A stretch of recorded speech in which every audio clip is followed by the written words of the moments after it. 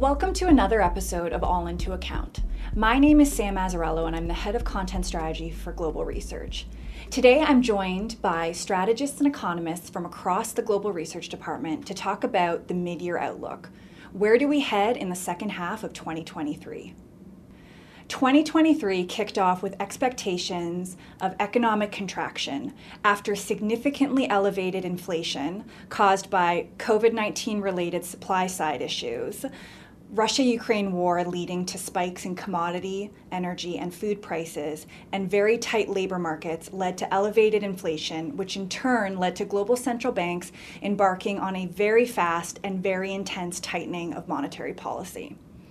Now, the knock-on effects from higher interest rates led to risk assets being more volatile.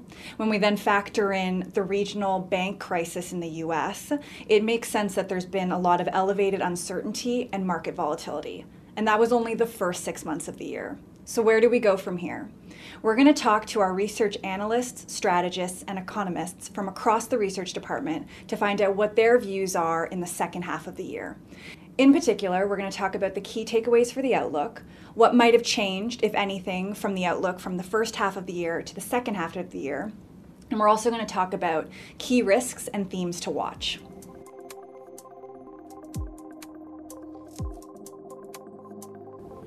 I'm Bruce Kasman, Chief Economist and Head of Global Economic Research at JPMorgan Chase. So our outlook for 2023 has really been based on three principles. The first one is that neither the U.S. nor the global economy is fragile or likely to fall into recession anytime, at least through the third quarter of the year.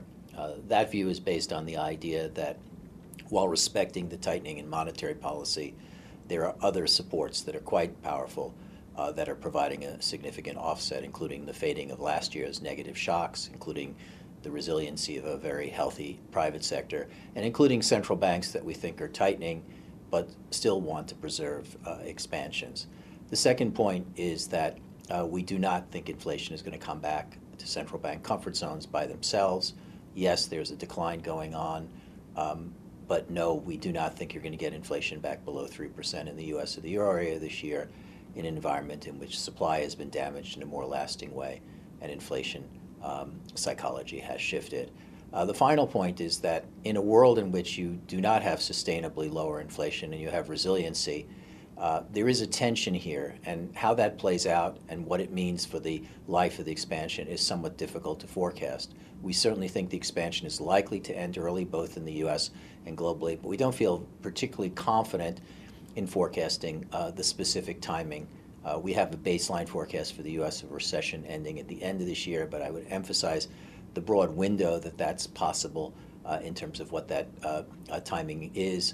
And our bias continues to be on recessions later, on rate paths for central banks higher, and ultimately more synchronized recession dynamics, and therefore deeper in terms of the ultimate outcome once the expansion comes to an end.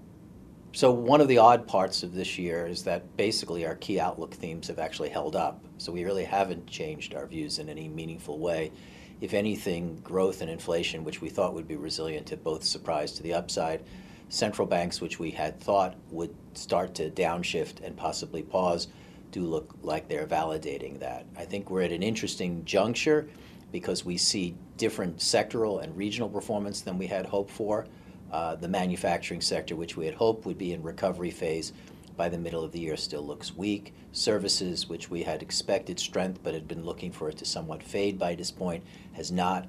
So while overall performance has been somewhat stronger than we expected, the sectoral imbalance between services and manufacturing has been sustained. That raises some interesting tensions, as does the regional story, where we had expected the U.S. to underperform in a significant way. And that certainly started the year that way. But we've had U.S. Surprises to the upside more recently, at the same time that China and Western Europe have been more disappointing. So this creates a wider range of uncertainty, but it hasn't really shaken our core views about growth resilience, about inflation persistence, and about broadly divergences in performance, even if those divergences haven't quite played out to our expectations.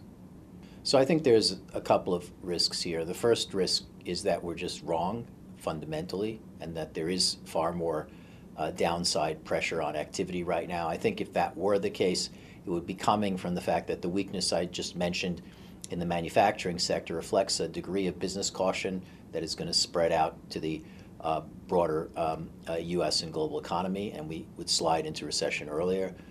The second major risk is that we're right, and that inflation turns out to be more elevated than we expect. It turns out to be more broad-based in that problem across the world, and we have a more synchronized recession with more restrictive and earlier tightenings on the part of central banks than we expect.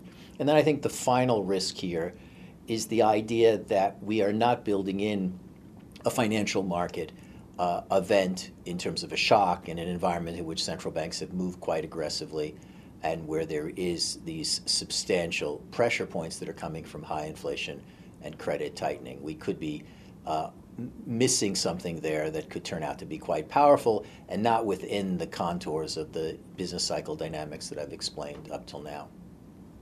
Thanks for having me. Glad to be here.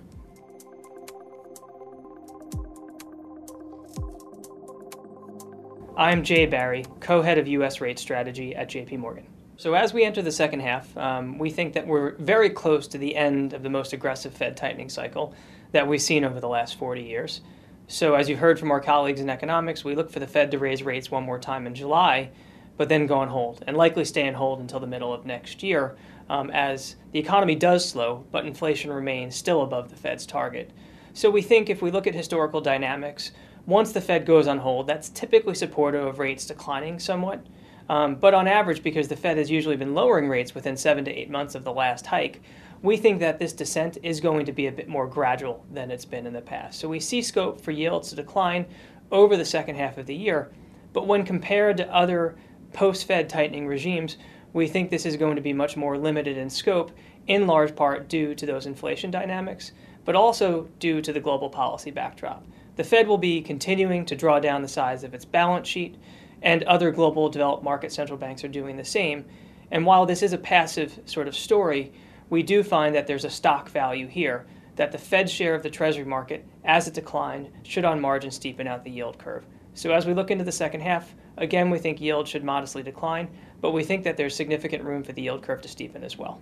In the first half of this year, we have been surprised by the ongoing resilience of the U.S. economy, not just with respect to growth and the consumer, but to the labor market as well, because even as of the May employment report, we were adding more jobs than we would have expected just a few months ago.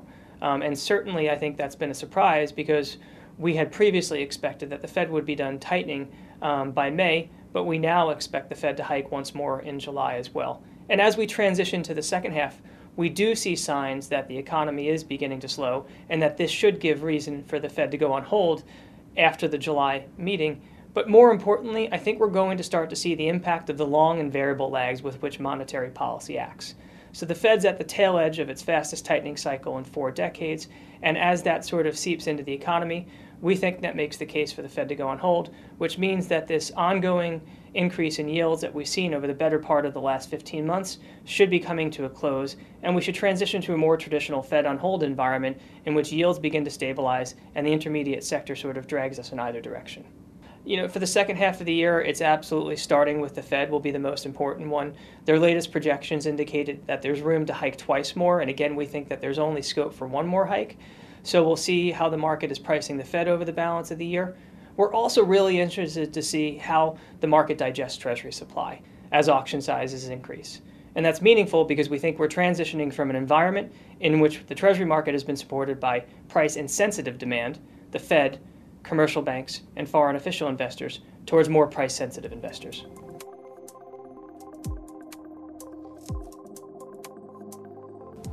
Hi, I'm Stephen Dulake, Head of Spread Research at JP Morgan. In terms of our top takeaways or key features of our outlook for the second half of the year, unfortunately, as a result of things not playing out quite as we had expected in the first half of the year, some of those key points are the same. In particular, some of the dispersion or decompression that we'd anticipated to see between high grade and high yield, largely because of a much firmer economic baseline, that has not been a good place to be. So we've actually seen compression rather than decompression. That said, we think it's a case of decompression deferred rather than delayed or postponed.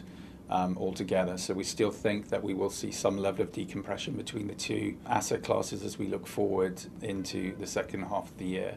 I think the other thing which is quite noteworthy is that through the first half of the year we did see the securitized product space generally underperform unsecured corporate debt. And I think what that means is that asset classes like mortgages today actually seem to offer some value versus corporates, and I think offer something of a value proposition looking into the second half of the year.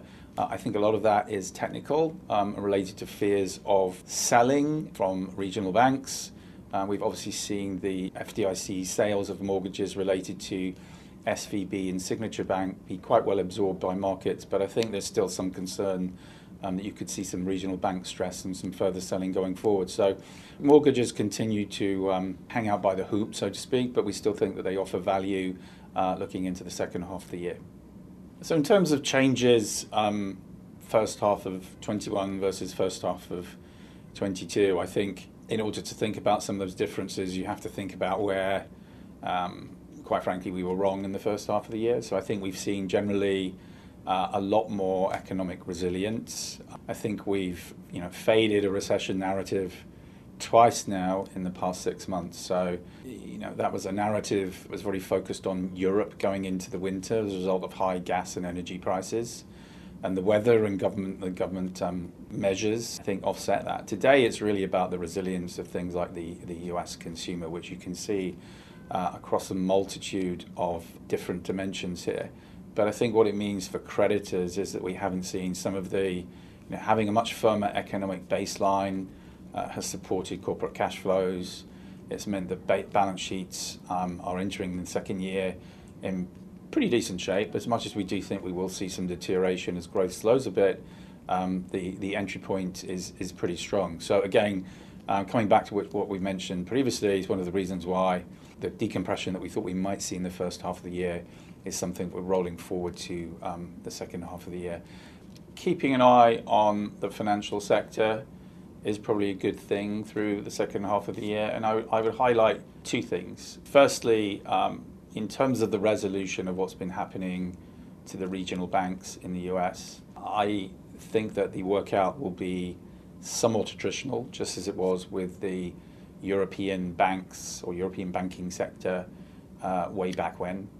Things that could change that and hasten that and cause some stress, promote concerns of fragility, would be if we do see large deposit outflows as a result of the Treasury aggressively selling bills and looking to replenish its general account very quickly. I think that's something to keep an eye on.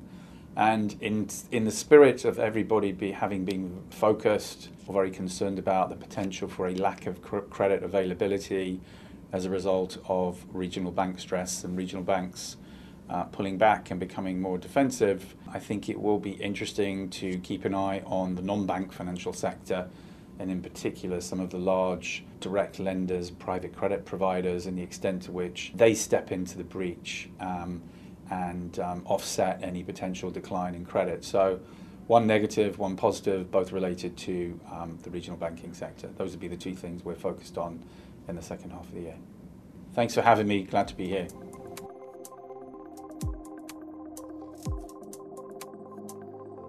Hi, I'm Fabio Bassi, Head of International Rate Strategy at JP Morgan.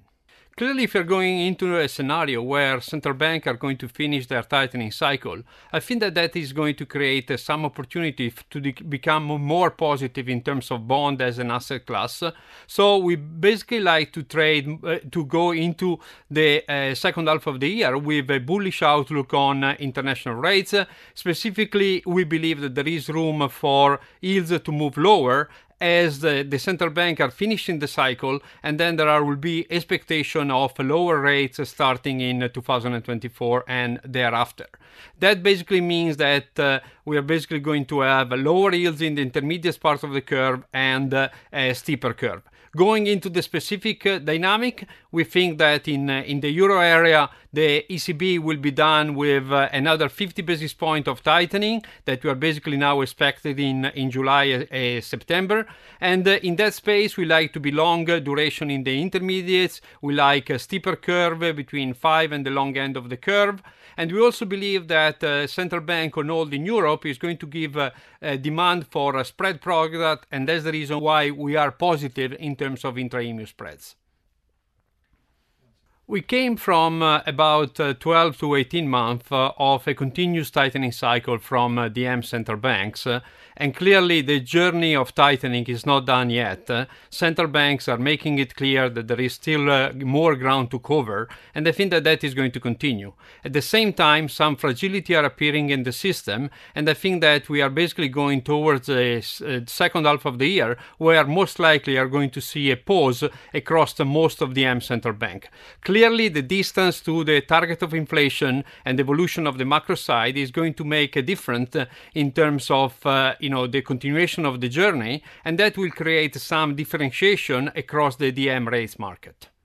Well, I think that the dynamic in terms of labor market is going to be critical for the evolution of inflation across the board. That is basically going to set the stage of how much is left in terms of central bank delivery and how farther they will go. They need to reach a level of policy rate that are sufficiently restrictive, and then they need to stay restrictive for longer, and that is going to be a critical factor for the outlook in the second half of the year. The other point that I would make is that for international rates, a key focus will be on Japan. We believe that in the upcoming meetings, the BOJ will eventually remove the yield curve control, and that is something that is going to be monitored. But nevertheless, we believe that that is going to be something that is going to be quite contained in terms of broad dynamic for Japanese yields.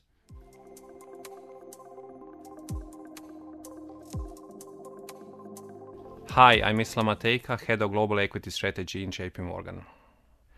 The first and the key one is the potential change in the growth policy trade-off for the balance of the year.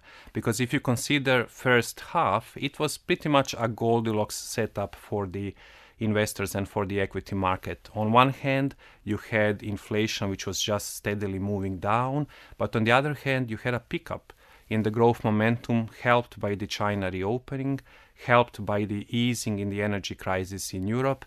Labor market stayed very strong, and that allowed the equity markets to perform well. And we are now at a point where S&P 500 is close to 20 times forward earnings with a record low volatility. So the question is there complacency building here? And we think what happens in the second half is peaking in the profit margins, some cracks in the labor market starting to show, but at the same time central banks will keep with their hawkish stance and potentially hike further. So that trade-off just doesn't look that good anymore for the second half. And in terms of the styles within the equity market positioning, we started this year with long growth, short value style, which is exactly opposite to the investment strategy that we had through last year and in 2021, where we were long value, long financials, long commodities, and short tech at the time. So we changed that. With this year, we think growth should be outperforming value. And the key call here is that this recent rotation in the market in June that we had, the broadening, is not sustainable in our view. Growth has done well so far if you exclude June, but we think in the second half of the year that is going to remain the winning strategy. In terms of the key change to our positioning, I would highlight the regional calls where we had over the last year a very strong view that Eurozone is going to perform actually well, and despite the war and despite a lot of problems that markets have been going through the last year, our view was that Euro area should be an overweight especially versus the US.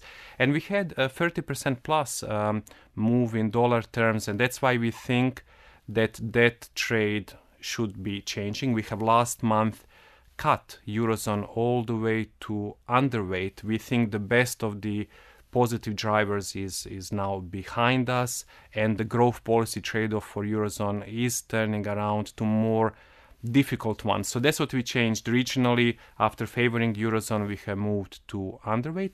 And I'll just highlight that what we didn't change, what we think should have legs is Japan. We started the year long Japan from a global asset allocation perspective, and we still think in the second half of the year the positives for the Japan will be prevailing.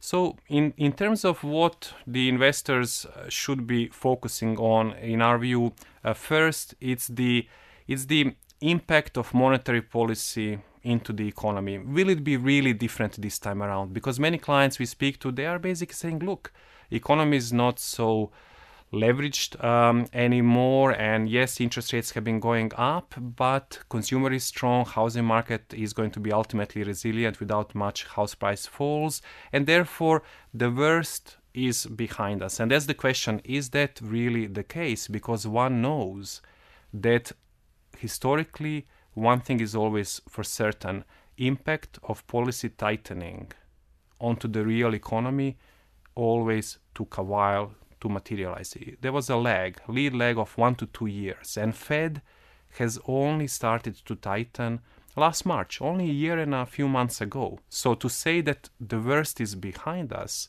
it might be just way too early. So what we are going to be watching for second half is what is going to be the behavior of the consumer and behavior of the corporates, and especially corporate profit margins, as now we have had enough time for the higher cost of financing, cost of capital, higher interest rates, higher mortgage rates to work their way through the economy.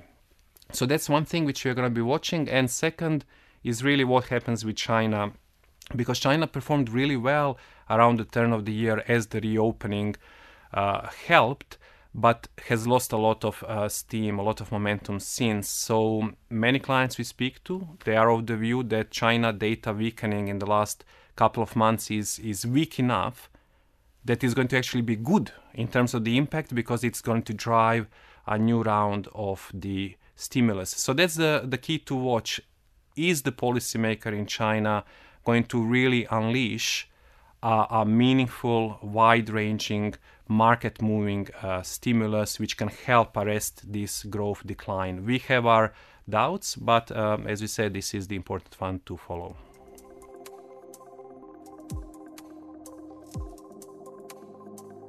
Hi, my name is Natasha Kanova, and I head JP Morgan Global Commodities Research.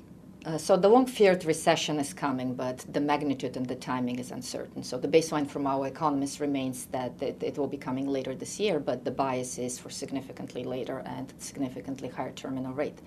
So, but overall, this imminent recession fears have materialized, and it's very visible in the recession, in the positioning of the investors. So those skittish investors have taken cover, and if you look at the numbers, the net positioning in the investors across all commodities markets, it's at the lowest since the start of 2019. And just for scale, to put this into perspective, investor positioning across energy, grains, metals is at the lowest or even below the levels where it was at the peak of COVID. So that's very, very telling. So by definition, we are starting the second half of this year with very low positioning.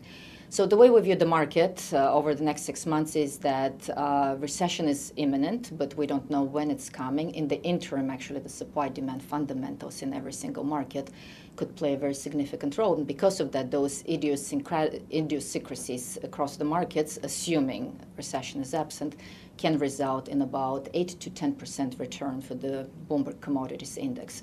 So that's definitely something to keep in mind. So by commodity, in energy we see 11% return. Again, all of that absent the recession.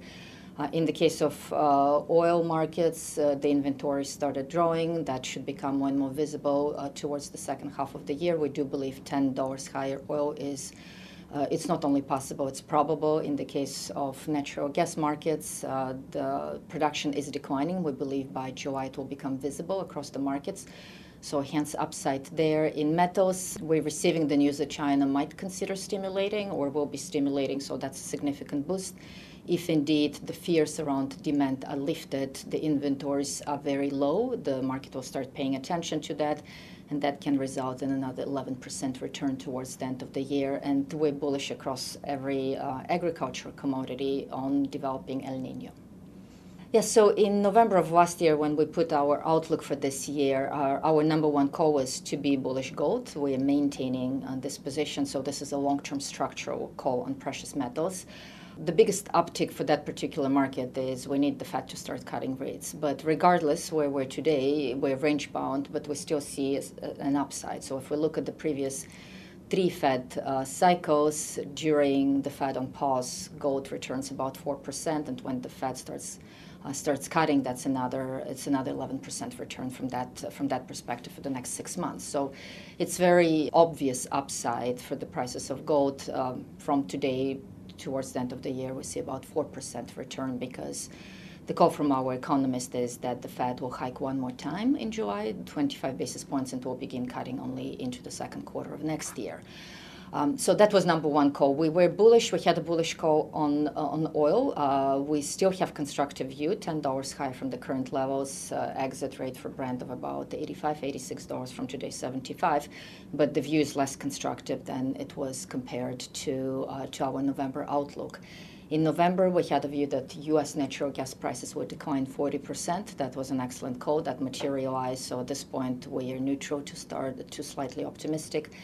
And we had a neutral view on base metals and agricultural commodities that materialized as well from the current levels. The risks are to the upside. For very cyclical asset class like commodities, China is definitely the biggest driving factor. 55% of metals demand comes from that country. It's about 13% in energy demand as well. So the difference between China stimulating and not stimulating, it's another 5 to 10% return. Thank you for having me.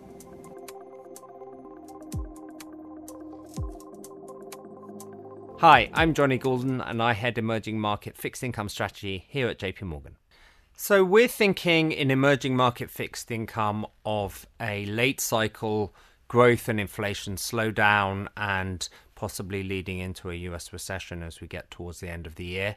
I think for the different parts of emerging markets, we think about that quite differently in terms of its implications. So starting first with local currency, generally we prefer local currency bonds in emerging markets to sovereign credit, or what we call hard currency.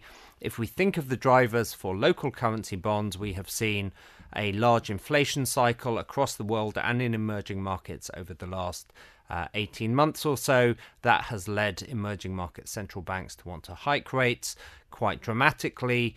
We are now seeing inflation coming down. The forecast from our economists is that is going to continue and be more pronounced in the second half of the year. And that should start to lead to emerging market central banks actually cutting interest rates. And this should support EM local bonds, even after the initial rally that we have seen in the beginning of this year. So we came into this year bullish and on EM local bonds, and that is something that we are taking with us into the second half of the year. For currencies, it's a bit more of a mixed picture. We are neutral in emerging market currencies. We have some currencies, certainly, which have high carry and high real carry.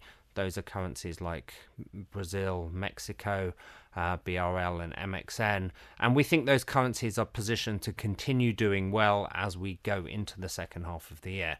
But we also have a range of currencies. If you take out just a handful of high carry currencies, which actually don't give you much carry against the dollar at the moment, they have not really done anything so far this year in terms of a trend, and those are currencies that we prefer to be underweight. They're typically in Asia and in EMEA EM time zone, so that gives us regionally as well in FX quite a split. So neutral overall. We like Latin America, underweight in Asia and EMEA EM in terms of a regional split.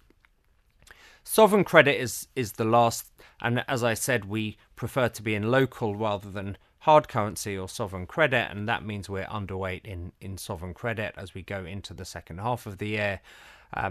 This is an asset class where, aside from a handful of quite widespread countries which look like they have interesting opportunities, the bulk of the asset class is actually trading at spreads around 40 basis points tight to their long-term average.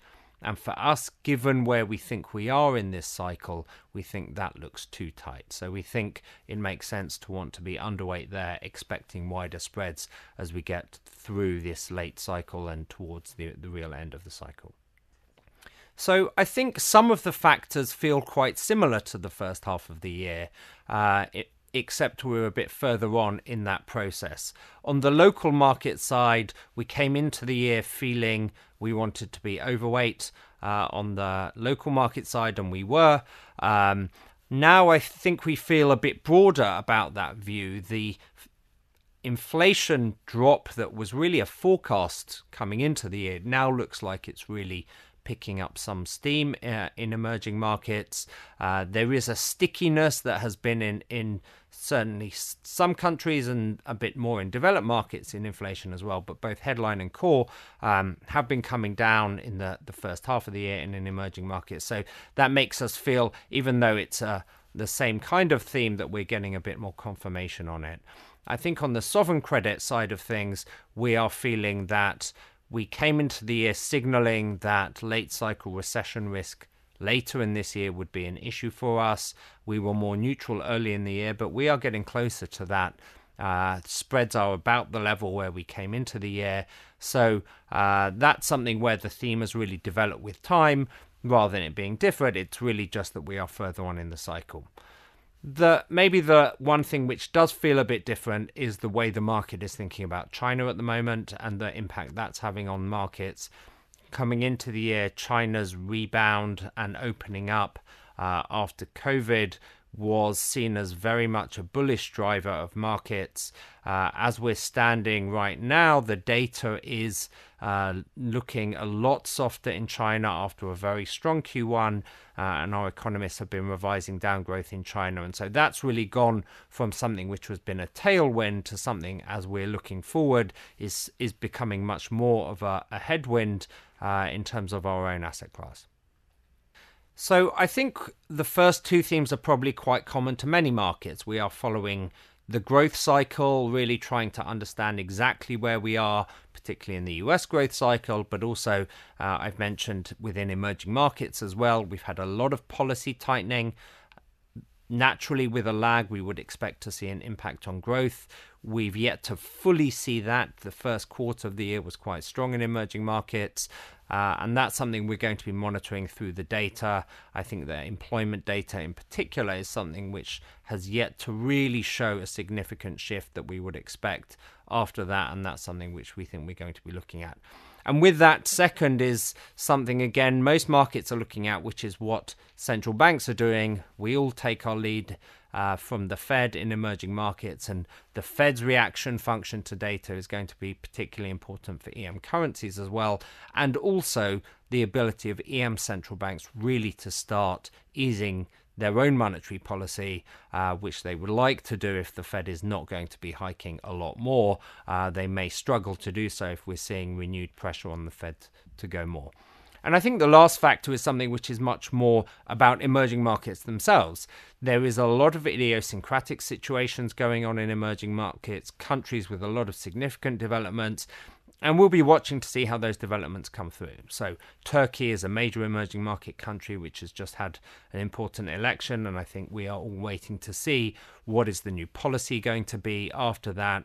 On the other end of the spectrum, we have quite a few small emerging market countries who are going through debt restructurings, and we're going to be seeing how that is going and how those restructuring processes get through in the second half of the year. Thanks for having me. Glad to be here.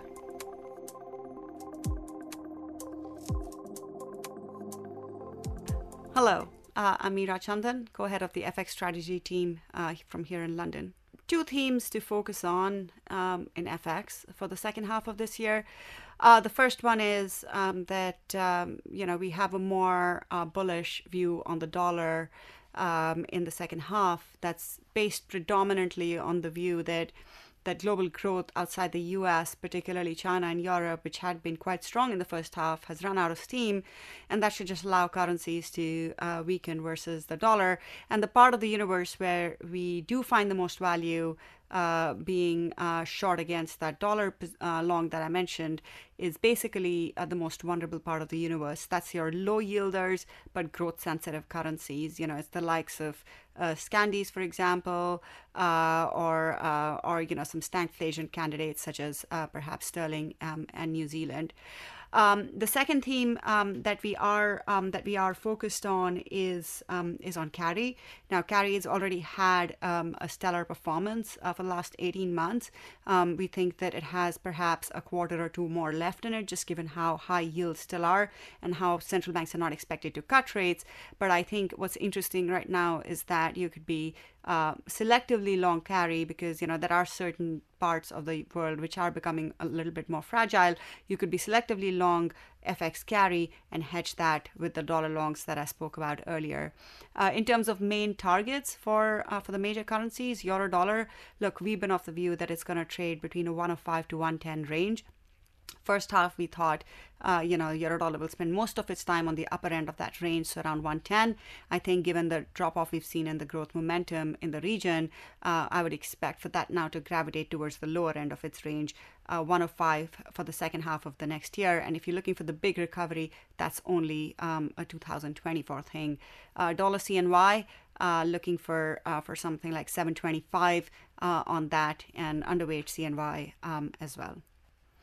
I think the macro backdrop is markedly different in the second half of this year on two main dimensions. The first dimension is something that's very well known and well flagged, which is growth, where we've actually seen the growth momentum in China and in Europe running out of steam. I mentioned the data started missing expectations in China about a month and a half ago. Europe as well, we've started to see that. And I think that's very much in contrast to the first half, most of the first half, where we saw really outstanding and above trend growth and upside risks to growth in the region. So that, I think, is a big part that informs our bullish dollar view now. We consider this a regime shift. This change in growth is a regime shift, should allow the dollar to strengthen more in the second half. So it does change the background dynamics a bit. And then the second thing that I would say is really on inflation. First half, everybody was quite excited and very happy to see that inflation metrics were coming down across countries. And we're still seeing that with headline inflation. But what we're finding now is that core inflation is going to be quite sticky in some countries, and that's going to become a problem for the currencies in those currencies. And I would point to, for example, sterling or Sweden, stocky from that point of view. So this inflation differentiation is going to be an important dynamic going into the second half of the year. The predominant concern right now is the end of cycle dynamics that typically unfold after the Fed has paused. And the question here is, I think the bigger question mark is around when will that, when will we actually hit that recession. It's not around the ultimate destination. It's about how long does it take to get there. And so that's the one big dynamic and various metrics that our U.S. economists are pointing to on the U.S. side for that on that front that we'll be following pretty closely. The second thing I would say is there are quite a few idiosyncrasies that are showing up within the DM world that are related to this high hold measure. For example, housing markets have been quite differentiated within the DM space, with house price declines being particularly large in New Zealand and Sweden, for example. A lot of the other countries are now catching up to that. So we'd be looking at the differentiating housing dynamics, and we continue to think that the laggards there are still going to be those countries that I mentioned, Kiwi, stocky, perhaps sterling. And then you have this issue of stagflation, which is getting more and more pronounced in some countries. Sterling would be a prime example. Sweden would be a prime example as well. So those idiosyncrasies and lines of differentiation within DM is something we will be following quite closely in the second half.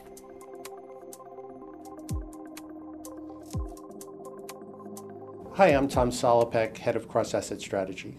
So we're talking about cross-asset strategy here. Specifically, this is something a bit different from the other segments which are looking to the end of the year. In this case, we're talking about the 3 to 5 year expected returns for a number of asset classes at the mid-year point. So I think one of the key things to highlight has been the contradiction between the near-term environment and the longer-term view This is one of the purposes of this exercise, which is to build a bridge between the short-term house view or targets which go a year out and a more medium-term perspective. And generally what we're seeing in the market is a contradiction in the sense that recession probabilities for a lot of things are flashing red, whether it's yield curve steepness, housing starts and permits, loose lending standards. A lot of those things are flashing a recession sign, but at the same time, we've faced relatively mild market conditions with rising stocks and low volatilities. And that's left a lot of investors nervous at this point. When we think about the rally we've seen this year, it's been a rally, for the most part, that was driven off very thin participation. Recently, after a jobs number, that participation jumped up and market breadth improved. We think that reflects short covering, and so for that to improve on a longer term basis, we would need to see more fundamental improvement. We don't think we've seen that necessarily in the sense that claims numbers came in worse, and at the same time, the Fed on pause with looking to possibly hike further later into the year means that we are facing a restrictive environment, which should be difficult for stock.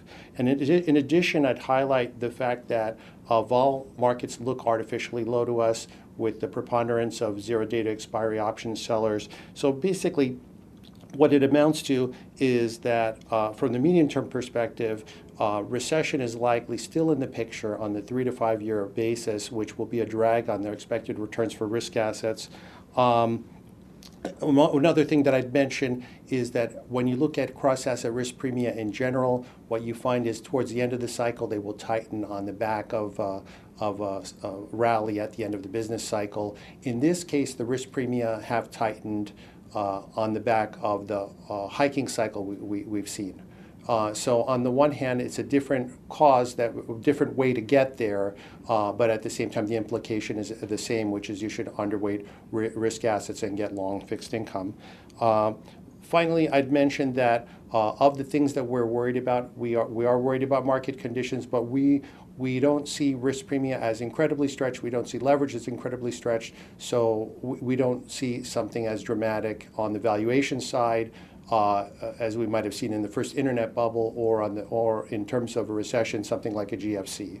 So relatively moderate pullback relative to the history. So in terms of the changes we've seen in the first half of the year, of course, stocks have rallied tremendously off of the enthusiasm for generative AI.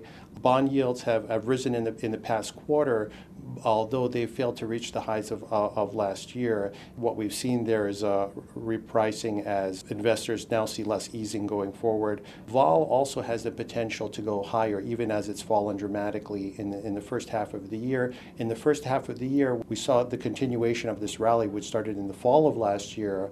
Vol fell from the 20s to where it is now, fairly low levels.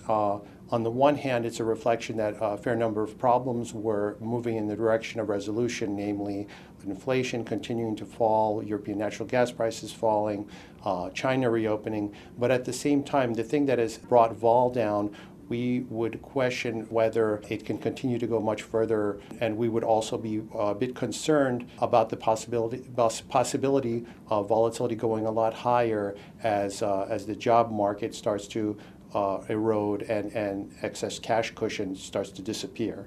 And another important thing to consider with the changes this year is basically ways in which we can be wrong. So for instance, if we would tend to downplay in this exercise the extent to which generative AI will be beneficial, I think it would be useful to consider the possibility that we can have a productivity shock, better margins, disinflation. The one counter we would have to that is that if we did have that disinflation, the way our model is positioned, it should also help fixed income expected returns as well, so it probably would not have that much of a dramatic shift.